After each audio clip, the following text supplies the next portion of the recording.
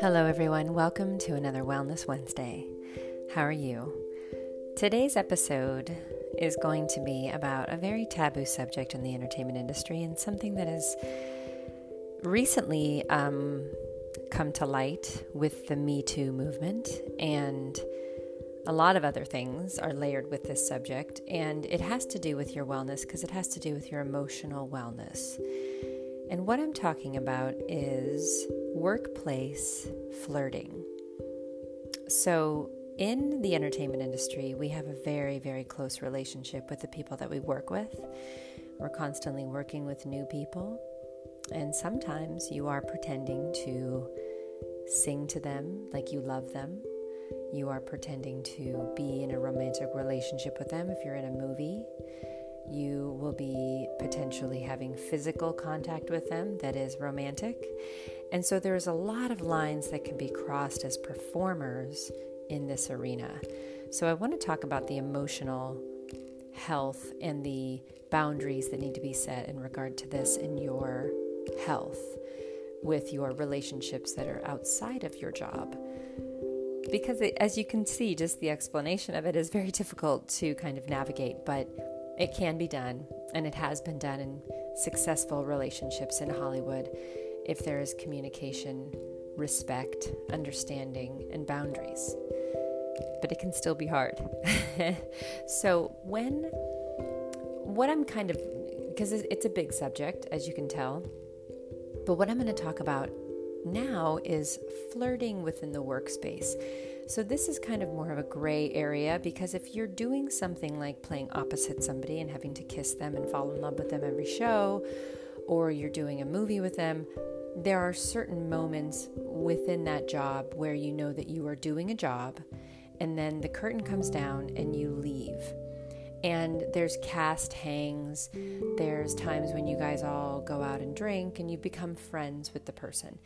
But that is where the lines can be crossed. So once the curtain is down, or the director has said cut, and then you are then spending social time outside of work with this person who you are so close to within your work relationship, that's where you need to kind of navigate these boundaries. So that's kind of where I'm talking about in terms of your workplace flirting or workplace crossing the line.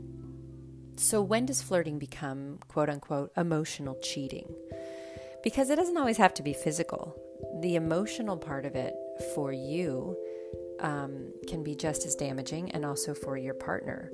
So first things first, I'm going to take you guys through a couple steps, and this is not something I'm making up. This is from psychcentral.com.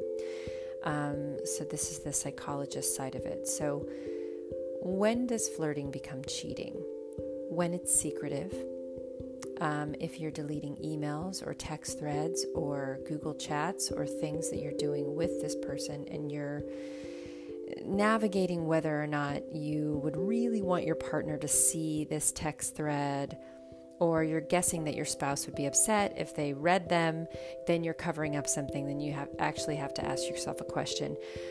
Okay, how would I feel if it was flipped? If my wife or husband was corresponding with an attractive man or woman the way that I'm talking to this person? If you feel an uncomfortable knot in your stomach upon answering that question, or you feel like you're defending your position, or you feel any type of guilt, there you go. That's the answer. So no. So the next one, if it has any sort of sexual agenda, and this is, this goes with the territory, it's kind of obvious, but if you notice that your correspondence with this person feeds your sexual fantasies, and in the entertainment industry, a lot of people are very attractive and they're very talented, and talent can be more attractive than actual physical attraction, which is another thing. But if you are talent attracted to them, or this is like a sexual agenda, you find that you're fantasizing about them, then you're in dangerous waters. And if the communication consists of subtle sexual overtones, flirting that is kind of a joking thing, there's a lot of things that you can send via text that are, GIFs or GIFs, however you say it, that can be kind of funny and cute and maybe cross the line. So I always say, ask yourself, would you want your wife or husband to see this and see how you're acting, and check in? if you're also spending a considerable amount of time talking to him or her, this one person, even if they're in a group, even if you find you're constantly wanting to be in that group with them, or you're constantly, now this can be hard if you're actually away doing like a summer stock gig with them. So you're with them for like 3 months at a time, and it's a very close quarter sort of situation. You guys are living in the same place, you're working in the same place. It's very different with the entertainment industry because it can be very seductive, and you can be in a bubble and you think that, oh, I'm just hanging with them, but you're spending a lot more time with them than you are with your partner who is maybe home or at their job. You're not, those boundaries are being crossed, and they might be gray boundaries. You might think you're not doing anything. You might think you're being just a normal cast member, but you are crossing the line with the content of the messages sent back and forth between you, whether it is energy-wise in the same room, whether it's physical, whether it is text messages. If you are emailing a friend, quote unquote, many times a day, that's a tad extreme. But even if you are, 2 hours every night on Facebook chatting with an online buddy, you're spending a lot of time with this person. So just consider that. Here's another one. If you're rationalizing that she's just a friend is a statement that you don't say to yourself when you're involved in an innocent communication with somebody. You don't have to emphasize and rationalize this person's just a friend. If you feel the need to justify a very safe relationship or friendship, no, it's obvious to you and your mate that the companionship is completely inappropriate. If you are rationalizing. So if you're rationalizing, if you are, I always kind of go back to if you're wrestling with the guilt and you feel the need to rationalize this connection and you're very defensive when confronted about this connection, something's up with you. If it's meeting your personal needs, if you're getting your intimacy needs, now this is not sexual, this is not physical, this is online relationship or a text relationship or a Facebook social media relationship. If you get excited when you see that person liked your photo, it's playful banter. You have to ask yourself, why are you getting excited by this? And be especially careful if you're sharing intimate sentiments with that person that you don't necessarily share with your wife, or you're sharing inside jokes, or you're sharing your life. You sort of have a separate life outside of your relationship with this person. Especially if it's a job you keep going back to every year. You go back to it every year, and you happen to be on tour and it's a yearly tour, and you go back to that person all the time, and they're your friend, and you're having to justify that they're your friend, just your friend. So be on guard if you're getting fed in any way by this person, intimacy-wise, that you're not getting at home. That's dangerous ground. Because, it's better to address the holes in your life and fill them in safe ways, even if you can't within your own marriage or your own relationship. But keep in mind that, chemistry between somebody can be physical, but it can also be emotional, and it can also be friendship. A lot of relationship starts with friendship. So that'll make sense. Also, another thing, if you talk about your marriage to this person, it's disrespectful to the person who you're married to or your partner to share intimate details about your marriage or your spouse to this person that you're working with. So that's definitely a line that you're crossing. Another one, if you happen to get, quote unquote, found out that you're flirting or that you are having an outside of work friendship, quote unquote, relationship with this person, you're reaching out to them without telling your wife, hey, I'm going to meet up with this coworker. If you're not actually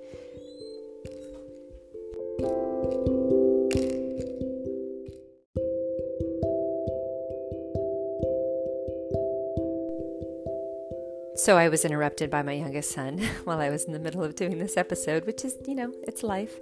And if you guys listen to this podcast, you know that that's something that I embrace is life and its distractions. So we're rolling with it. So going back to psychcentral.com and when does flirting become cheating in a workplace, a big respect thing, I think, for your partner is to always communicate everything, especially when you're in the entertainment industry and especially when you're in a close quarter situation with somebody. And I thankfully understand that.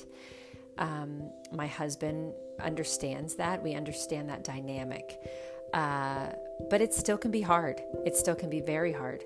So knowing another red flag that is mentioned here is if your spouse expresses to you that they don't like this communication between this person of the opposite sex outside of work, that it should remain professional, that it should remain something that is just regarding the show and regarding your roles and regarding what you guys have to do, and there's nothing outside of that. And if your spouse is asking you, you know what, I don't like this connection, there's something off about it, and especially if it's distracting from your family life, and if this person is rationally looking at it and saying, this makes me feel bad, then you as the person who is having this quote unquote friendship, first of all, if there's all those other red flags, then duh. But if your spouse doesn't like it, that really should kind of be enough for you to go, you know what, my wife or my husband means more to me than this friendship or this connection. So I'm going to keep it professional and I'm going to be friends with them still, but I'm going to lighten it up and not talk to them and hang out with them as much as I have been because something's up with it. If a close friend, also this is the next red flag, if a close friend voices their concern to you. So that's a big one. If a friend is noticing that you're either talking about this person outside of work so much, or you're like, oh, I'm playing opposite this person, and you're literally, it's kind of taking over your conversation, and they say, you're married, they're married, you need to focus on what you have and stop obsessing about what you don't have, or whatever. Like friends, your sisters, mothers can often identify the red flags before a person is willing to recognize them themselves. So if somebody is voicing a concern to you, a close person to you is voicing a concern to you about your flirting that you're doing within the workplace, then you need to recognize that.